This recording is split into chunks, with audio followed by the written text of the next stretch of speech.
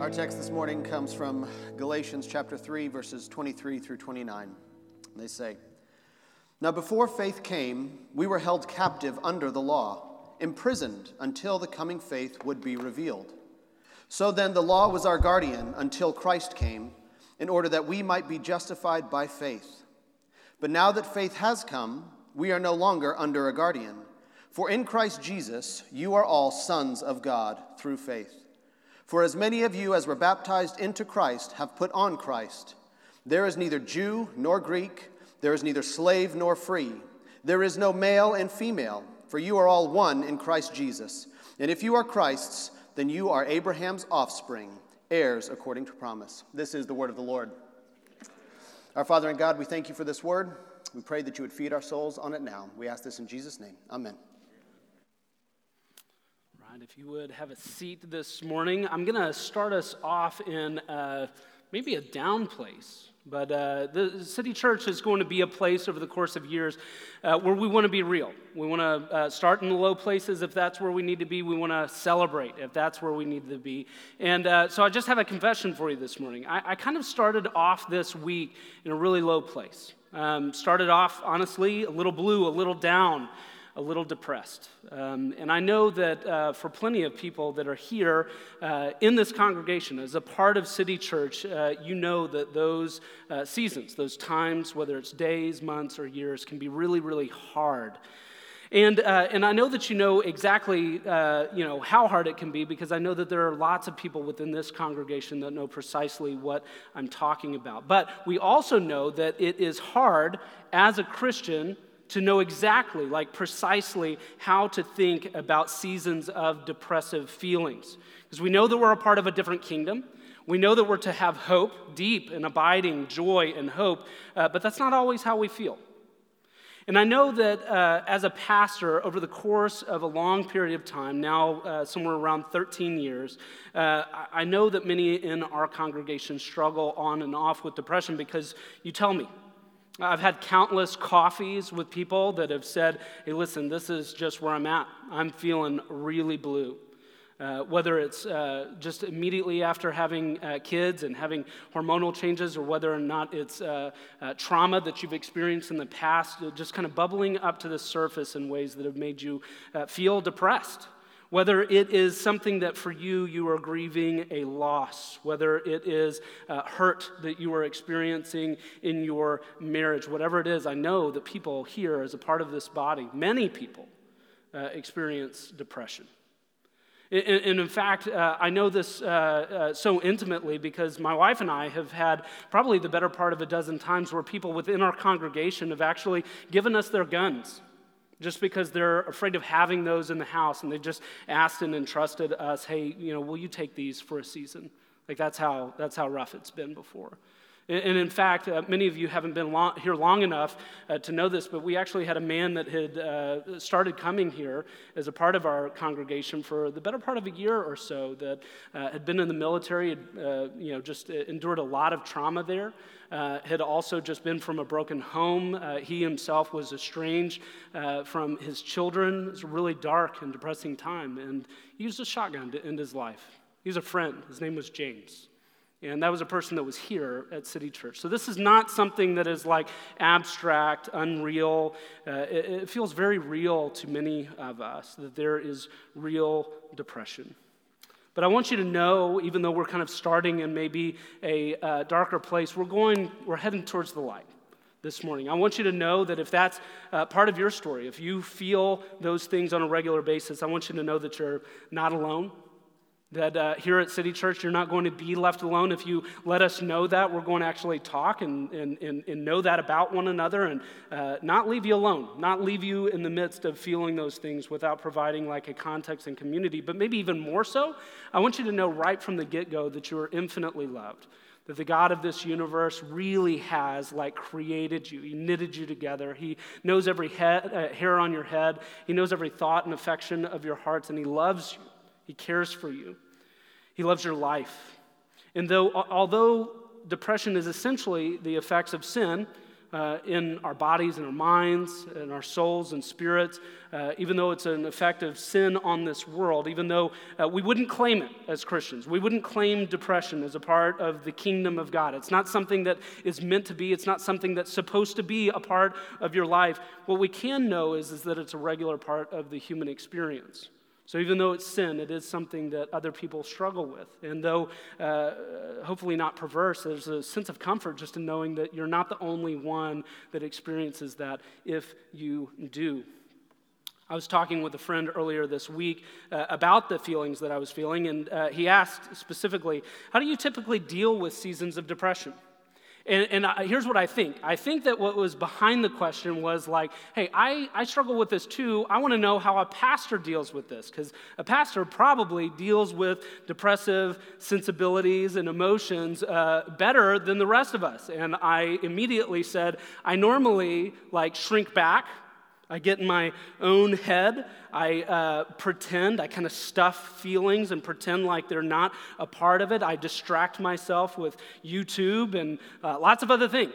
So my immediate reaction to these things is not altogether healthy. And I imagine that for a lot of us, we feel the same way. We see those same kinds of patterns actually kind of coming out. So I get into my own head and I start justifying and kind of rationalizing emotions that I have, whether it's like disgruntledness or like discontentedness or, all of the things that I'm feeling. I'll try to find ways of like blaming that on other people or doing a lot of justification and rationalization inside of my own heart. So that's generally where I go first.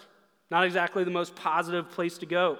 I do also, though, try to talk myself out of it. I try to go, hey, things really aren't that bad, which sometimes works because sometimes the depressive feelings that I have are like circumstantial. And just by getting my head above those feelings, like I can get a little clearer view. But when the cloud just kind of rolls in, when it sits on top of you, trying to like talk yourself out of it, not always the most useful tactic, especially not the most enduring tactic.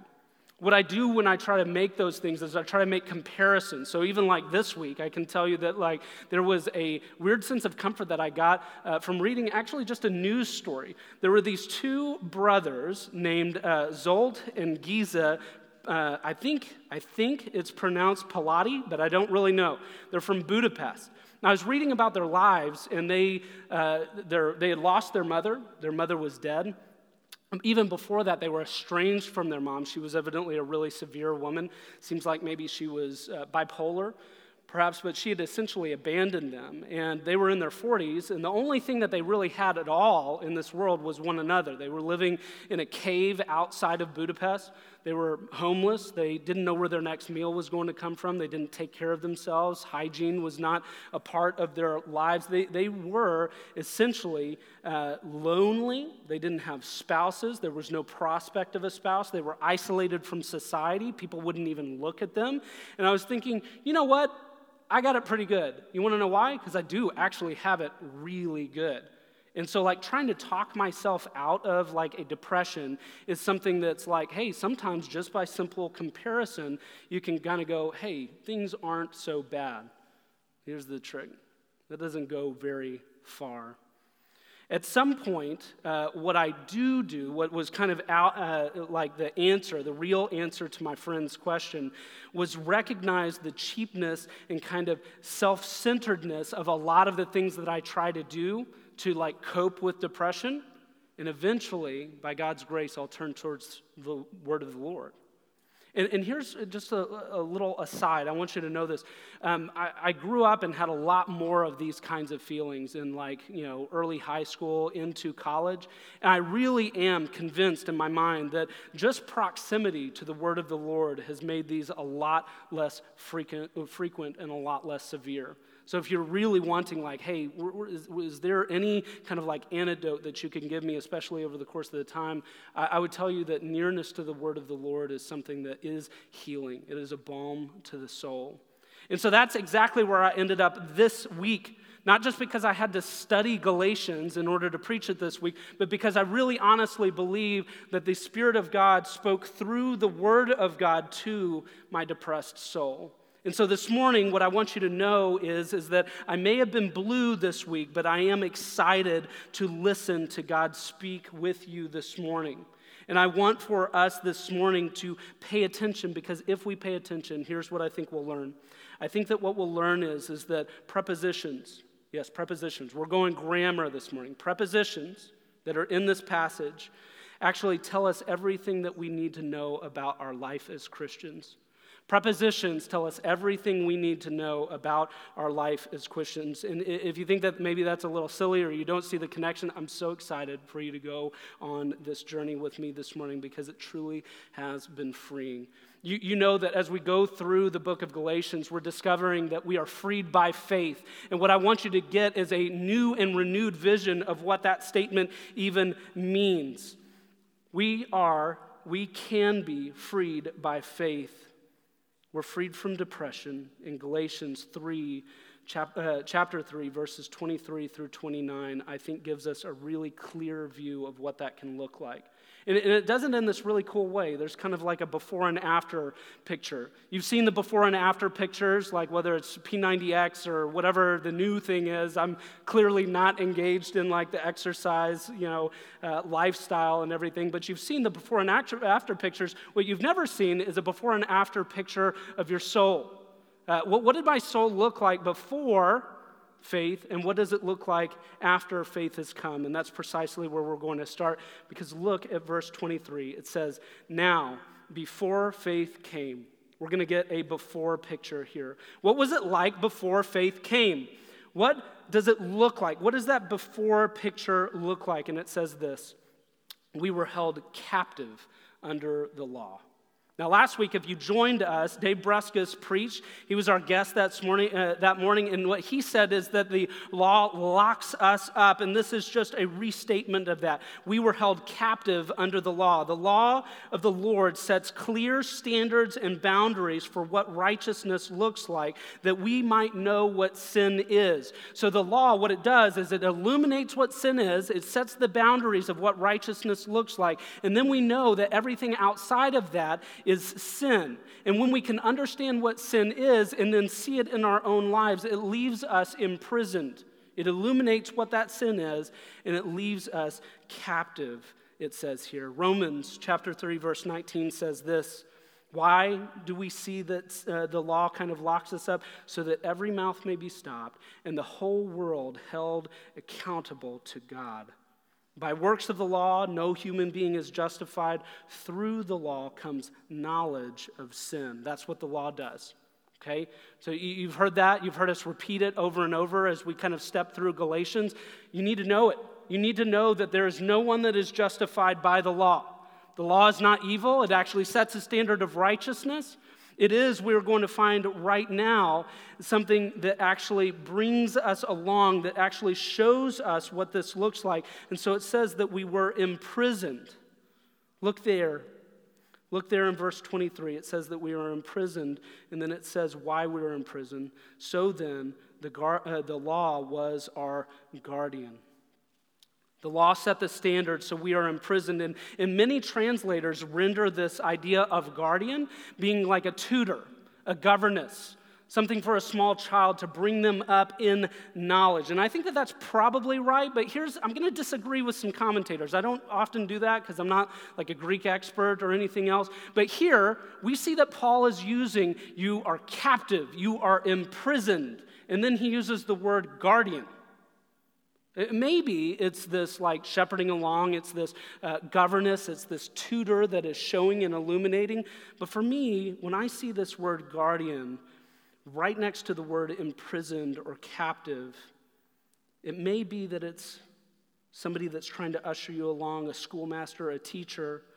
We know that that's true because the law is written on our hearts. We know that in some sense the law helped humanity develop a sense of right and wrong, that actually everybody in this whole world actually has some bit or sense of what the law is because God gave the law. He gave his moral law, and we have some understanding of what it is to be right and wrong really across society. It's one of the things that I think builds societies. You'll hear people talk about Western civilization. Some people will talk about it negatively, others positively. Here's what I think. I think that the law of the Lord writes itself on our hearts, that we have some form of conviction about what that is, and that it allows us to live together, to build communities, to build families, to build cities, that there is actually this thing called civilization that arises out of a common sense of what is right and wrong. And I think that we did have a schoolmaster, a teacher in the law that did this, but I don't think that it's a coincidence that imprison is right next to guardian. They're used together for a purpose. When you are in prison, it's a guard who determines and regulates what you do day in and day out. We'll let you have yard time. You can go to the restroom now. Now it's time to go to the mess hall. The law was a guardian. It actually, yes, it did captive you. It did actually bring a law and a standard that puts you in that place. And then it regulates who you are as a guard. That's what the law is doing. But it says all of this before faith came. If you want to know what that before picture for your soul looked like, before faith came, the law was both a prison and a guard. It held you lock and key. But that's not the gospel. That's not what we believe as Christians leads to eternal life. We don't believe that the law, this prison, actually leads you to life. What the gospel is not that we are under the law, that we are imprisoned by the law, that we are guarded by the law, but that we are freed by faith. And so when we hear these words say, not until faith came, there's 2 times, and I want you to circle them. I want you to study the word with me this morning. There's twice where the word until is used. If you have an ESV, that's the word that's used here. Twice. Circle them both. Underline them. And I want you to see this word until raise your gospel hopes. I want you to see in these 2 words until, I want to see your depression fade in them because there is hope. It says this: we're held captive under the law, imprisoned until the coming faith would be revealed. But if you've been with us, there's a bit of a problem here, okay? If you're paying really close attention to what Galatians is saying, what it has been saying is that faith was already there. Who was the man that had faith? It was Abraham. Abraham lived by faith. It was credited to him as righteousness. Now Paul is saying that you are imprisoned by the law, which came 430 years after Abraham. He's been building this whole case. Why is he now trying to tear it down in some sense by using the word faith? It's very confusing. We're held captive under the law until faith came and would be revealed. He goes on to tell us who this faith is. The law was our guardian until Christ came. This is such a cool point. If you've wandered off, I really want you to get this. The reason why Paul has been building this case for Abraham being saved by faith and then the law coming in and acting as an imprisonment and a guardian to shepherd us towards faith by way of justification, and now uses this word until faith came, is because he's not talking about faith in abstraction. He's using it to personify a person. And if we look here, if we look right here in the text, we find that it is Christ that is the personification of faith. Christ is the personification of faith. In this passage, you will not understand it if you're reading until faith came and you're thinking about some new covenant of faith, something outside of the covenant of grace. If you're thinking about it just in terms of faith and you're not seeing Christ being exalted in this passage as the faith, then you'll miss the entire point.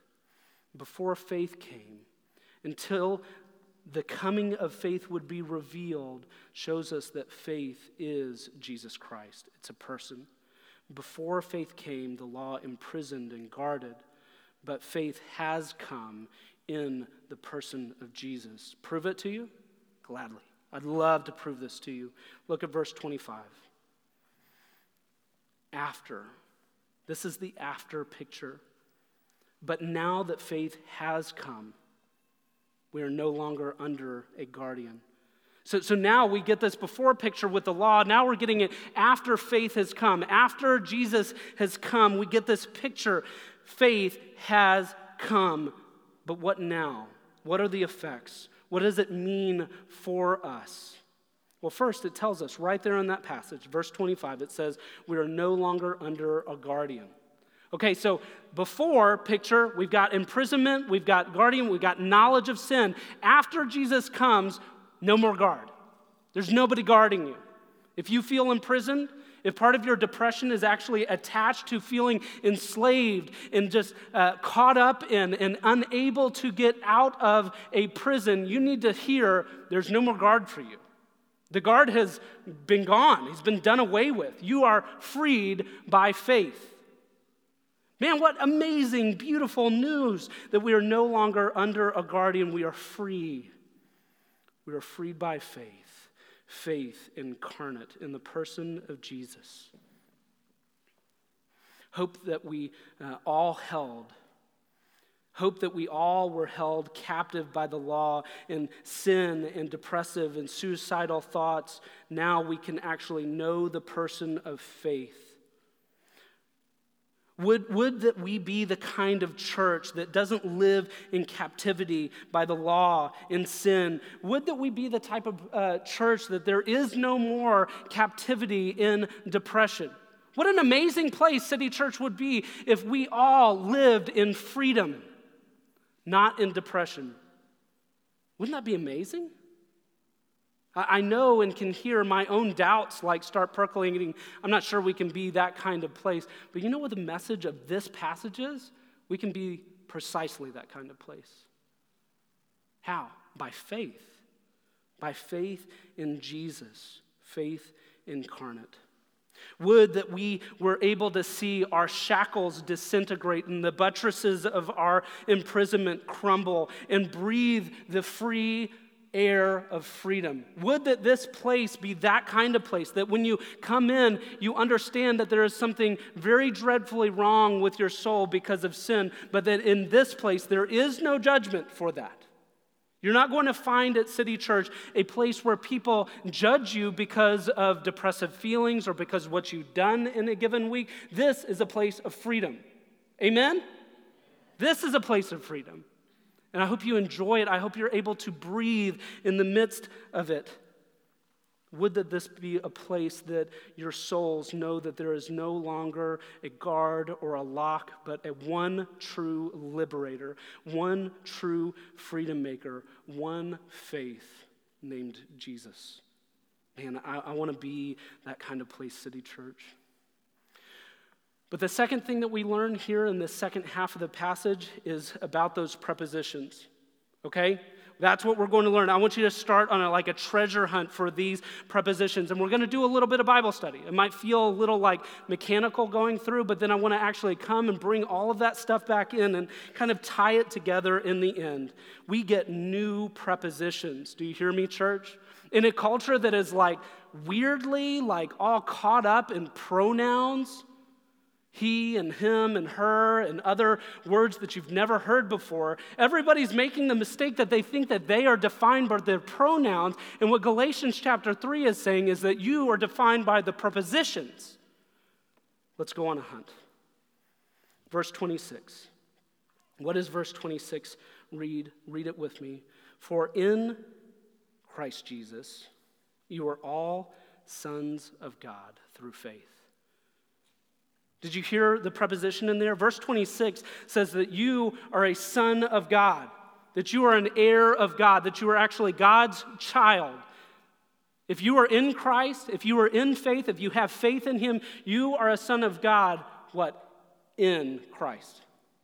You're a son in Christ. This Greek word that I'm not even going to try to pronounce to you because I don't get it. I can listen to it on the little Google Translate thing and I can practice it. And then I get in front of a group of people and I look at it and I'm like, I'm not going to do it. I'm going to try to say the word, okay? Starts with an H, all right? That's as far as I'm going this morning.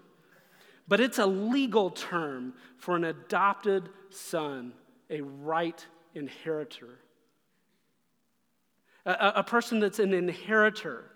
A person that is in the lineage. You are a son or daughter of God in Christ. Verse 27 says this, you were also baptized into Christ. So you're not just in Christ, you were baptized into Christ. That means that your old self, all of your sin, has now died with Christ, baptized into Jesus' death.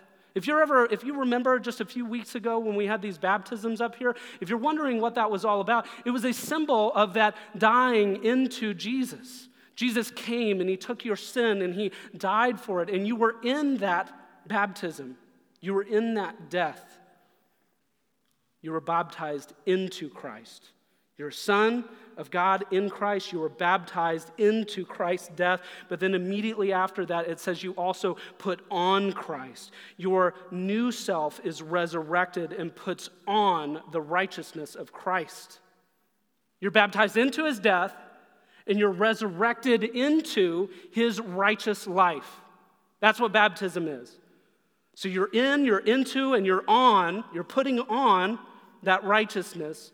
Verse 28 says that we are all one in Christ. You are no longer isolated. You're no longer alone. You're no longer defined by anything else in your life. You see that in that verse? It says it doesn't matter if you're Jew or Greek. It doesn't matter if you're slave or free. It doesn't even matter, interestingly, hear it culturally, whether you're male or female.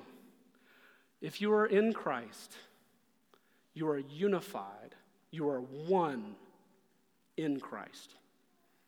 In, into, on, in Christ. And there's one more in verse 29. It says, you are Christ's. If you are Christ's, means that if you have put faith, you can actually be Christ's. For all of us that are struggling with some sense of abandonment and isolation, for anybody who maybe just like those two brothers earlier, never knew anybody else in your family, and the one person that you did know was very severe to you and then left you, isolated, and then died, and you feel alone. If that's what you're feeling this morning, if you put your faith in Jesus, you are Jesus's. It's like he's saying, come over here. You're mine. You're my friend, my son, my daughter. I got you. You are Christ's. And that means that if you are Christ, that through faith you can be Christ. And we see this echoed in 1 Corinthians chapter 6 that tells you, you are not your own, for you were bought with a price. So glorify God. That's what that verse says. You're not alone. You are his. All of these prepositions, in, into, on, in, are, lead us to a place where we can see that all of these prepositions tell us that if we are in him, if we have been baptized into him, if we have put him on, if we are unified in him, if we are his, read that last verse with me. You are Abraham's offspring by faith. Remember, how do you become Abraham's offspring? Is it by being circumcised? Is it by being Jewish? Is it by being born in the right geography, to the right family, to the right tribe? No. It's through faith. You are Abraham's offspring, heirs according to the promise. Isn't that amazing news? That just simply by faith, you can actually be this kind of loved. There was a reason why I was reading that story earlier about Zolt and about Giza, the brothers that lived in the cave, the homeless, stinky, unloved, abandoned, no prospects of anybody that's going to come along and build a enduring life partnership with them in their 40s. There's a reason why I was telling you about that. It's because they were in their cave one day outside of Budapest, and a humanitarian worker came in and told them that they had found out, this is a real story, not from 1940, from 2007 or 8, this humanitarian worker had been looking for them to let them know that their grandmother had died. They were like, man, great news. We already felt abandoned. We didn't even know we had a grandmother. But it turns out this particular grandmother was a German billionaire. And simply by being legally the offspring of this German woman that they had never met, they were not given $6.6 million, but they were the heirs to a $6.6 billion fortune. That's a real thing that really happened in this world. It's like the greatest news story that you feel like you should have heard about sometime. I mean, it's incredible. These guys thought that they were isolated and alone, that no woman would ever take them, that they were going to be just destitute in this cave forever, this cave of despair. And this person walked in and said, because you are legally the heir of this tremendous fortune, it's yours. It's yours. I want to make this real to you. I mean, really real to you. There's some sense in which, like, a person could barge through that door and march up to you and say that you are an heir of a $6.6 billion fortune, and it would pale in comparison to the inheritance of the kingdom that is yours in Jesus Christ. I mean, that's incredible. You are the heir of the promises. Simply by virtue of legal standing, you have wealth beyond your wildest dreams and comprehension.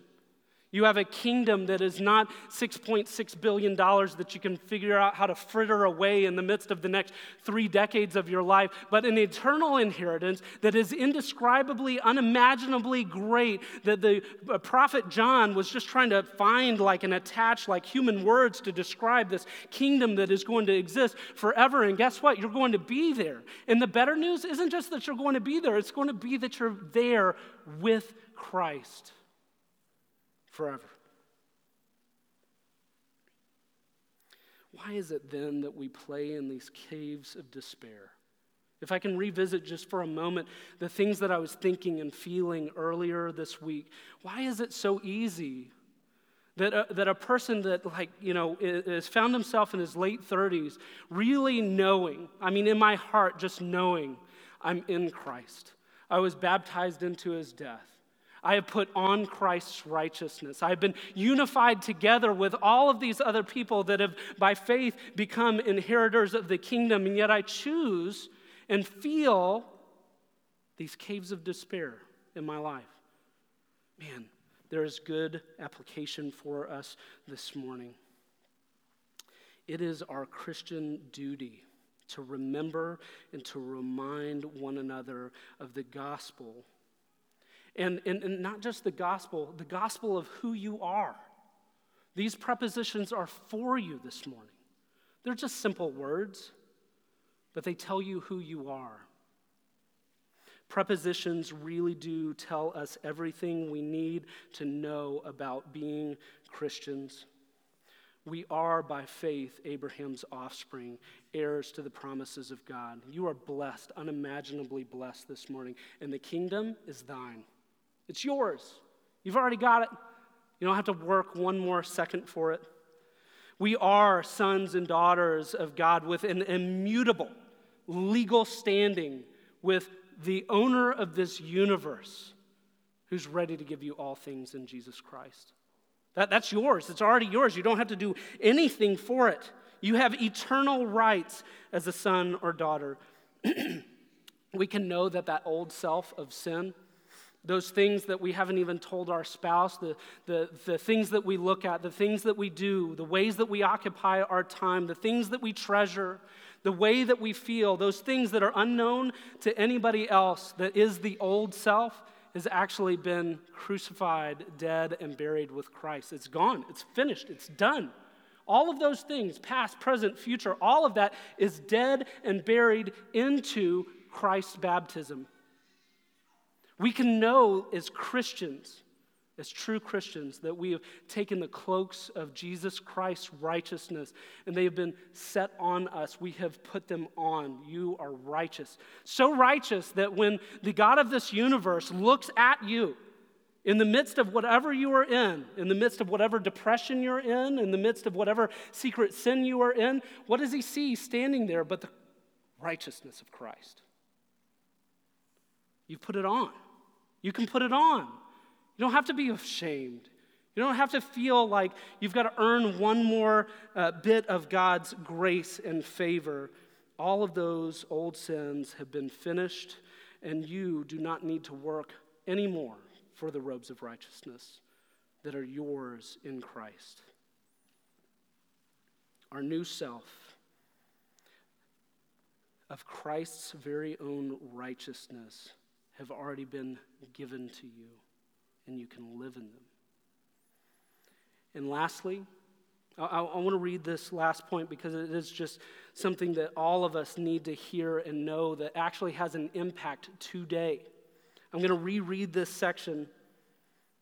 There is neither Jew nor Greek. Now, I'm going to stop there. You understand that at this point in time, the Jews thought that they were saved by God because of their literal genealogical heritage. I'm a son of Abraham. I can literally trace it back. I'm part of the tribe of Benjamin. I've got it. The Greeks thought that they would be saved by their knowledge, by their ability to philosophize and think and understand. The Jews thought that it would be because of their, just genealogy.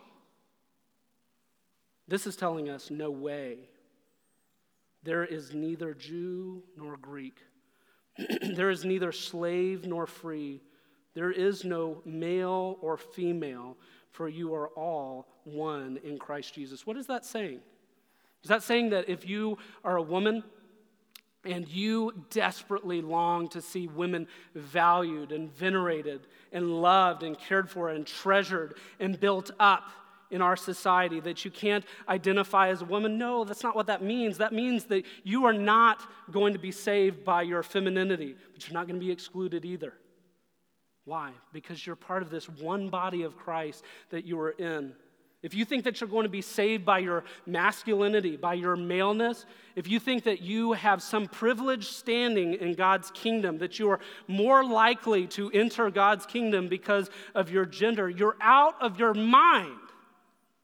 And it's the best news ever, because in Christ we've all been unified together into one body, one spirit, one salvation, and it's the best news on earth. So I just want to end by telling you that this is all just like a stand-in. It's an ersatz. It's something that is supposed to symbolize one thing, and I want you to own it this morning. You're a Christian. All of these prepositions are not pointing to you nearly as much as they are pointing to Christ, right? You are in Christ. Yes, you are in Christ. You were baptized into Christ. You have put on Christ. You are unified in Christ. You are a Christian. And in a world that tells you that that is your least valuable asset, in a world that will demean you because of your, maybe even persecute you because of your identification with Christ, what Paul is going out of his way in doing this morning to us, not just to the Galatians, but to us, is to make sure that you know that the greatest thing that you could be called in this universe is a Christian. So I'm going to pray that over you this morning. Bow with me. Father, I ask that you would help us to remember who we are. We are Christians. Father, I pray that you would help us to remember who we are in. I pray that you would help us to believe who we were baptized into. Father, I pray that you would help us to know at a deep level who we have put on. I pray that you would help City Church know who we are unified in. I pray that you would help us to know who we are. We are Christians. We bear the name of Christ. We are light bearers in the name of Jesus. Father, I pray that you would, out of your great grace, give us the opportunity to be lit up by this truth and to conquer our fears and to be brought out of caves of despair and to be willing just to share that we've been off of anxiety medication for several weeks and God is upholding and sustaining. Be willing to say, God, to our brothers and sisters in Christ, I'm experiencing just dreadful depression. I pray that you would help us to build transformative Christian friendships here at City Church that would allow us to just tell another person, I've thought about ending my own life recently, and I need help. Remembering who I am in Jesus. Father, that's the kind of place that City Church wants to be, aspires to be, needs to be. So, Father, we are not able to do anything other than draw near to your word and see these great truths about Christians and about Christ. But you are far more able to let us know and understand and believe in our inward parts all of these great truths. And so we pray that you would do it in the powerful name of Jesus. Amen.